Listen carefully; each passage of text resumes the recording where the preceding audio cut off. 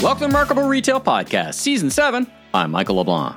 And I'm Steve Dennis. We have another one of our very popular Encore episodes, this one from late 2021, but really could not be more timely to reprise towards the end of 2023, the profitless prosperity of disruptor brands. It's interesting. I didn't really know this until we started going back to look at episodes for possible encores, but right about the time that we first broadcast this, many of these disruptor brands, so this is everybody from the digitally native vertical brands, the Allbirds, Warby Parkers, Rent the Runways, to some of the companies that were basically online only types, Wayfair, et cetera. Yep. Most of these brands, at least the publicly traded ones, hit their peak valuations right about the time we did this episode. So I think part of our motivation for doing it in the first place was like, this seems pretty crazy, these valuations, particularly given the amount of money that many of them are losing. Since then,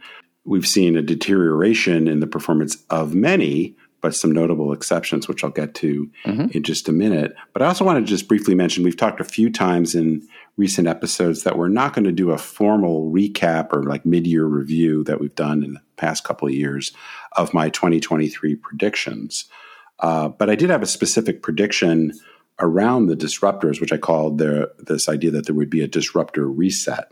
Yeah. And even though 2022 is a pretty rough year, I believe we'd see further challenges here, both in terms of the financial performance, but also things like bankruptcies, management changes, rethinking of strategies, and that's really started to play out. So in terms of financial performance, we have seen many of them lessen their losses. But for the most part, the ones that we talk about in the episode, as well as some we've touched on since then, continue to see pretty significant losses. And as I mentioned, we saw kind of peak valuations from many of these companies. So just a couple quick examples. Allbirds was $24 at the time this episode came out. It's now $1.33. Stitch Fix. Oh, yes. We have to do the wobbly unicorn. Wobbly unicorn. Very wobbly. Yeah, actually, most of these companies were all billion-dollar-plus valuations. Yeah.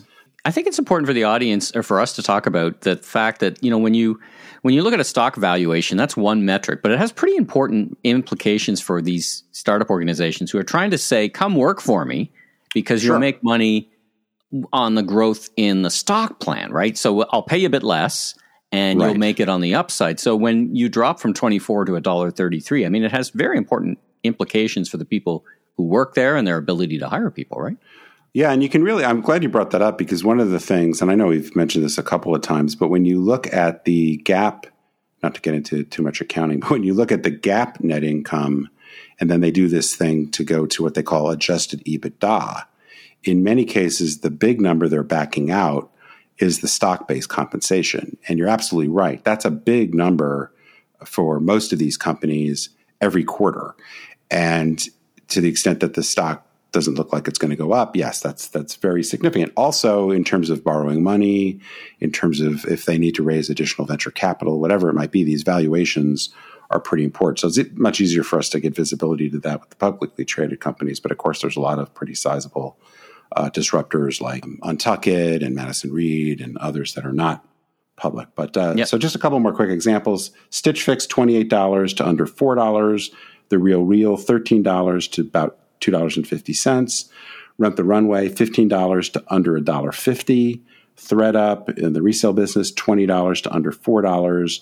And Wayfair, one of my favorite companies to complain about, they have had a bit of a resurgence in the last year, but relative to November 2021, they're down about 70%. And Warby Parker, which is really one of the ones that is still a unicorn and is shown more, and shown more progress, they're still down quite a lot. And then just really quickly, we've seen some bankruptcies. Boxed is one that happened more recently. We've seen some consolidations as predicted. Dormy getting purchased by Victoria's Secret. Walmart has sold off Bonobos and a couple of the other acquisitions they made. We've seen management. Casper. Whatever happened to Casper? Yeah. So, quite a few. And then one of the other things were management changes. So we've seen Matt Baer, who's the chief digital officer at Macy's, recently joined as the CEO of Stitch Fix. And then John Corral, who's been around previously at Neiman Marcus and Canadian Tire and a few other places, is now the CEO at The Real. So kind of the adults are in the room at a couple of these companies. So it's definitely been a challenging environment. So a lot of what we talk about in the episode continue to be concerns, and some of the predictions essentially we made have largely played out. So we could have called this the "I told you so" episode, but we decided we're not like that. That's a little bit tacky. But I will say, in terms of some balance, is there are some success stories. They're just in the minority. So these aren't the only ones, but On Running, which has done a little bit more of a traditional kind of strategy with leading more with wholesale, but also having their own stores, continues to perform really well. They just reported their quarterly earnings with great growth, great profitability. Hims, the sexual wellness brand, is now getting into other categories. Sometimes, I joke that with Hims, there's nowhere to go but up, particularly if you use some of their products. But they continue to show great growth. Like 85% gross margin or something. By the way, there's a late snare trap for you. Sorry, I should have, we should have blocked that out in rehearsal. And then a brand like Yeti, which again is a little bit more, doesn't usually get thrown into the digitally native vertical brands per se. I think because they started like On did, with a little bit more of a wholesale strategy, complemented by online and stores. And then Viore, we recently reprised the Joe Kudla episode. So there definitely are folks that started around the same time and had a fair amount of funding, much like the brands we mentioned that are struggling, that have found a way to make money and be on a really good trajectory. So that's probably more than enough updating before we get into the heart of the episode. It's a fantastic discussion, though, because I think it's so relevant. And we've done some content on it before, and I'm sure we'll be doing content on it again. So it kind of like not even just a midpoint, but it's a fascinating element to watch.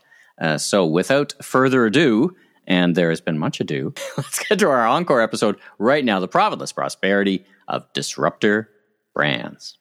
Let's take it from the top. What in your mind, this disruption word came out, you're a disruptor, it used to be unicorn, used to be whatever. What in your mind makes a disruptor, and who are these disruptors? Who are these disruptors that you speak of? Tell me a little bit more how you're thinking about this. Well, some people may be familiar with kind of this idea of, the legacy brand and then the insurgent brand, some brand that takes on I guess it's the David and Goliath, I guess would be the other cliche, by finding some sort of vulnerability in the big guys model. So they reinvent, maybe they go after a particular weakness, some point of friction or a little more nimble, Yeah. So there's a lot of different ways that can play out. The way it's played out in retail, I think number one has been leveraging, obviously, the power of the internet.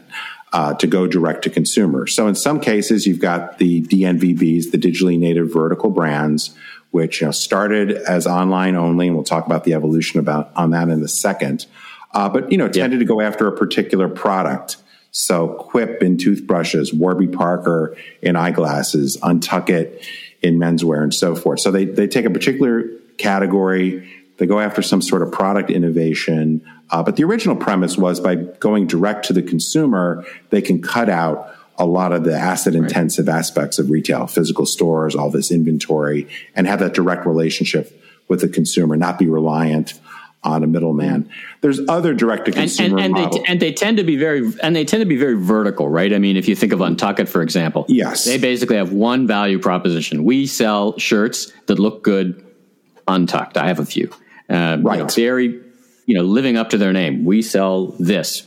We don't go this way, right? Yeah. Category or product focus and, in the technicality of the DNVBs, they're vertically integrated. In other words, they're their own brand and they design and control the manufacturing.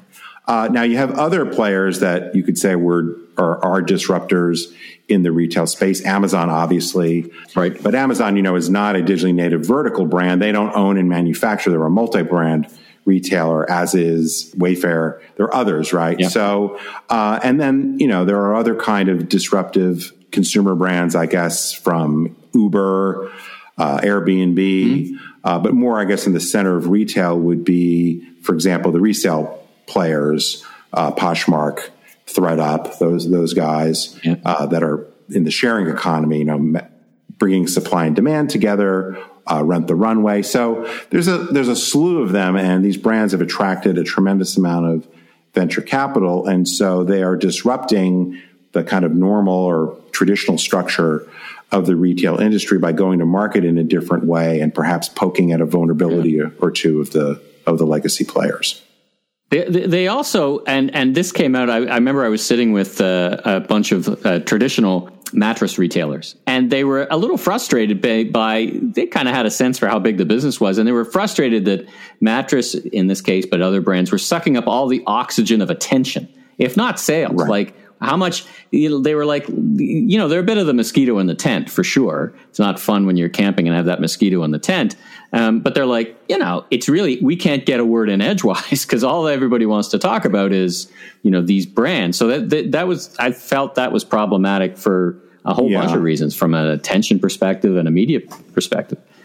I think there are a bunch of things there. I have a client that refers to some of these brands as mosquito brands. They're small and annoying and you want to swat them away. Yeah. But I do think, there's a lot of things going on. From a media perspective, they're fun to write about, usually, right? Because we've got something new and cool, maybe have a really charismatic founder or whatever. The venture capitalists are trying to hype it. Yeah. So there's a lot of energy behind promoting the story and trying to get that next round of financing and get that consumer attention. But I think the thing that is disruptive to the whole cycle has been that many of these brands, of course, not only, and Casper's a good example, or Warby Parker, they have a strong value equation. We are 10, 15, 20% less expensive than the competition. And they're also putting a tremendous amount of marketing out into the industry to try to create their brands, but drive that business, very aggressive with discounting. So the combination of the lower prices and all this marketing puts a tremendous amount of pressure on the existing players. And I've talked to clients I've worked with and others about, what do we do when we have this company coming in that is sucking up a lot of the attention, that's putting a lot of marketing out there, that's pricing at uneconomic prices and starting to steal share from us? Do we try to swat them away like that mosquito, or do we say, these guys aren't for real, and we'll stick it out? But if you're in the home furnishings business and you watch Wayfair go from nothing to whatever they are now, 10, 15, $20 billion, they're a big player. Some of these other players, as we'll probably talk about a little bit, they're definitely punching above their weight. They're not necessarily huge businesses, at least yet. Yeah, it's interesting because on the ground, some of these businesses, because they all inevitably, interestingly, turn their minds to physical retail. We'll get to that a little later, but they pay top dollar in the malls. They come in, they have the top dollars behind them for marketing. Yeah. They see it as a marketing tactic as much as anything. They go in the premium places, and as you've been saying, as we see these IPOs come out, as we get more information, we start to get both the size of the business and the profitless. And this is why this episode is Profitless Prosperity, because they're growing, but they're coming back down to earth a little bit for some of them because the basic unit economics still matters, right? Well, we'll see. There has been a lot of speculation, and I'm guilty of a lot of it, that many of these brands that were private were spending crazy amounts of money on marketing and building out all their infrastructure. In many cases, might not be pricing at a sustainable rate to grow market share. And so they're like this rocket ship in terms of sales. But what else is going on in the market? So as we start to see, and we've got, I think, 12 or 15, something like that, of these pretty significant DNVBs that are now public. Well, now we're getting to see what the picture looks like. Yeah. And at least in terms of current profitability, most of them are continuing to lose a lot of money. Of course, the question is, because, Amazon lost money. Lots of companies Tesla loses money. There's plenty of companies that look to be enduring brands that have lost money for an extended period of time. So it's hard to really tease out how much of this is kind of the normal growth curve that will allow them to be these powerful brands versus basically, kind of the emperor has no clothes, that there's just a lot of hype around these. So I think it's hard to tease out. We had Dan McCarthy back with us a few episodes ago to look at some of the unit economics. And I think some of that kind of analysis is very helpful to try to figure out what the long-term prospects look like. But it's pretty scary really to see, particularly some of these brands that, Wayfair is 17, 18 years old. So it's not like it's a new company. Some of these brands are more than 10 years old. So you would expect they would be maybe more on a glide path. COVID's, on the one hand, changed a lot. You would generally think for e-commerce driven brands that would be a good thing for their business. But if you look at Warby Parker's numbers, and some of these other companies, it helps the Pelotons of the world. Yeah. And what I sometimes think about, so we should talk about Casper getting, going private is eventually, and a lot of these investors want their liquidation moment. They want something to happen to these brands. In Canada, there was a mattress brand that was a Canadian competitor to Casper. It got bought by Sleep Country, which is the biggest mattress retailer in the country. So that's not a bad outcome in some ways for some of these brands to be kind of bought and folded in. Everybody gets their money's worth at some rate. The question in my mind, and I don't know if either of us know the answer to this, is Casper the thin edge of the wedge, the camel's nose in the tent, or is it an outlier? It got taken private for a way less valuation than it was prior. So is that a sign of things to come, or is that kind of an outlier and, other businesses are more solid and have a better future? Direct-to-consumer brands are not new. Williams-Sonoma, Sur La Table. There's a whole host of these mail-order catalog businesses, basically. LL Bean, Land's End. These were direct-to-consumer, vertically integrated, not digitally native, analog native, I guess, new acronym, that have been around forever. And guess what? They started direct-to-consumer online, but online back then was the catalog. And then, here's the crazy thing, they opened stores. When they opened stores, they discovered that their mail order catalog business got better when they opened stores. And then when things moved on online more, they discovered that stores helped their online business. So all of this was very known 20 plus years ago. So it's really not, obviously a lot has changed, but the whole concept of direct to consumer and the vertically integrated brand is pretty common. Certainly many of these brands are going about it in a different way because they can pick their real estate today. They are fundamentally built on one platform. And so the omnichannel harmonized piece of it is easier for them. They don't necessarily have to break down the silos and fix things that have existed in the incumbent brands. But a lot of the model is very true. So to answer your question, I do think, there's been a lot of reports that Casper has been a little bit of a mess in terms of operating. So some of this can be chalked up to execution. But I think the broader lesson, and when we look at some of these businesses, is to ask the question, well, number one, how big is the addressable market really? Because many of these brands found that it was fairly easy to find like that perfect customer. But then, and those customers were basically finding them because they had a perfect value proposition for a certain amount of customers. Yep. These customers are using organic ways to find them. So that first 10, 20, $30 million of revenue came pretty quickly. But then you get to the point where you have to go find customers. And when you're really trying to find customers, number one, it gets really expensive. Number two, you're typically trying to steal that customer away from somebody else. So like Bonobos, in their second or third stage of growth, they're basically trying to get the Nordstrom customer, right? And Nordstrom knows who their customer is, and they're going to try to hold on to them. So it starts to become really expensive to grab that next level of customers. And or you then decide, as many have, to go the wholesale route to try to expand, which is, not exactly direct to consumer, but that's a technicality.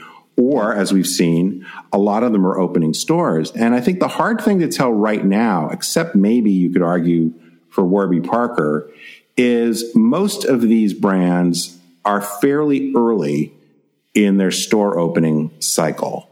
And most of them open, you mentioned this earlier, a lot of them open, they pay premium rents. They're in, the kind of locations that are kind of a layup. Like if you have any kind of business, you open up next to the Apple store in Soho, or you go into one, it's not hard to figure out where those first 20, 30, 40 locations are. Like they're all, go down to Austin. Like you can find, there's the Yeti store, there's the Outdoor Voices store. Yeah. I mean, it's that part is not too complicated, but plenty of brands that are really niche brands, they never get beyond 40 or 50 stores. Like nobody talks about Kiehl's, if you know that brand, being 800 stores, right? I mean, people understand that it's got its niche, a very good niche. So I think it's very hard to understand. I mean, all we know is that many of them have opened these stores and overall they're still losing money.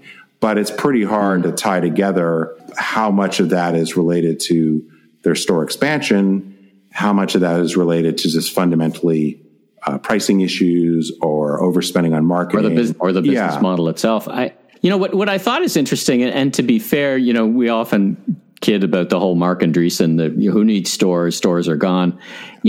One thing I think that has evolved over the past 10 years that I reflect on often is 10 years ago, 15 years ago, I, as one of these brands, could really take advantage of the platforms, whether it was Facebook or Google. And if you developed some expertise, you had direct marketers, you had direct response marketers, you really, in those early days, you could really have leverage and use those to drive your business quite successfully with a ROAS is a very common measure, return on ad spend. Yes. Now, it's hard to find advantage for anybody of any size. And so it feels like in a world 10 years ago, I don't need a store, but now I need stores because I can't gain advantage on Facebook. So I'm going to try and gain advantage by opening a store in a high mile street or in a very prominent shopping mall. The luggage company Away just opened up in Yorkdale here in Toronto. It's a beautiful store. It's really well done. I just think that they listen. We'll do all the social media stuff that you'd expect us to, but it's hard to gain attention or leverage in the way we did even 10 years ago. Do you ever think about that as one of those kind of things that's changed in the overall macro environment that is pushing towards physicality?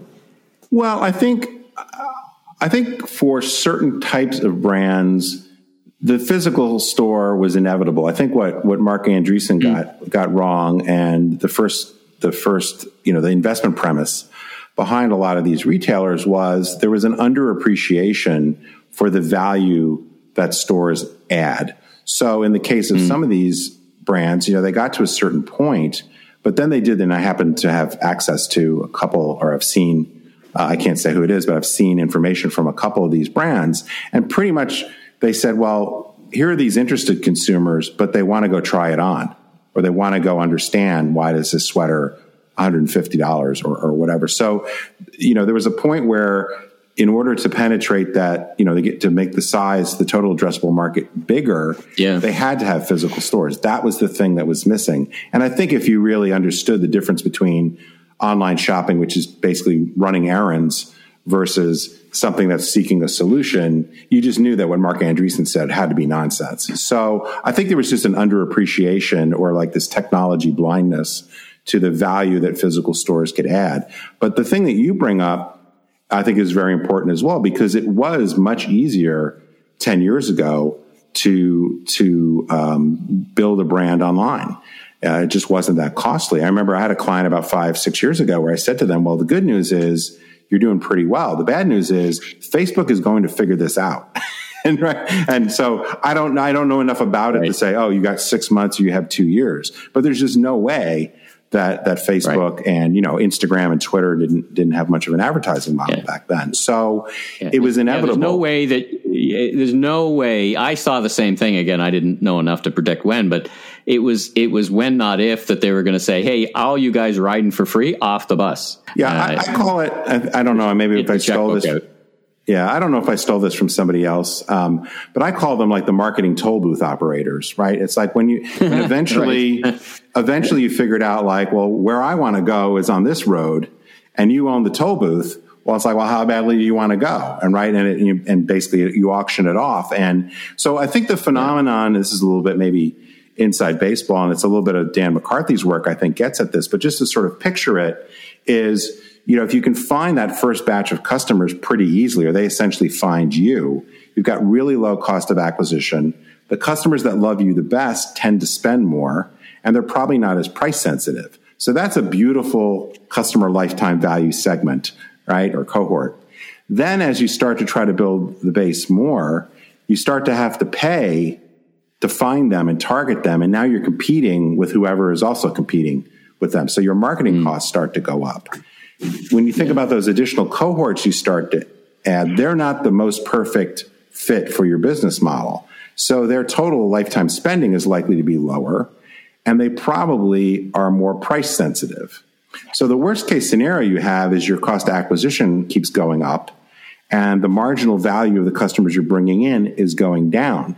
And essentially what I think has happened at Casper, has happened at Wayfair, has happened at some of these other companies, is they're now realizing that, yes, the more we're spending more to bring them in, but the incremental value of the customers we're bringing in is not economic. So that has to be reset. The store investment conceivably does a few things. One, it increases the total addressable market.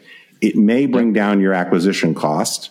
You're paying, rent is sort of the new customer acquisition cost, and it's become a cliche, but that's true. And in some categories, probably not away, but certainly in a lot of apparel categories, as we know, the return rates are really high online. So another big driver of opening stores is to try to get the return rates down. I've talked and written about kind of how this had to evolve. So I don't think any of this is tremendously unexpected. In fact, the other day I posted on LinkedIn, you may have seen it, that I think COVID kind of pushed this reckoning down the road by about 18 months because so much shifted online and the cost of acquisition came down. But now as it's starting to go back, cost of digital marketing is sky high again.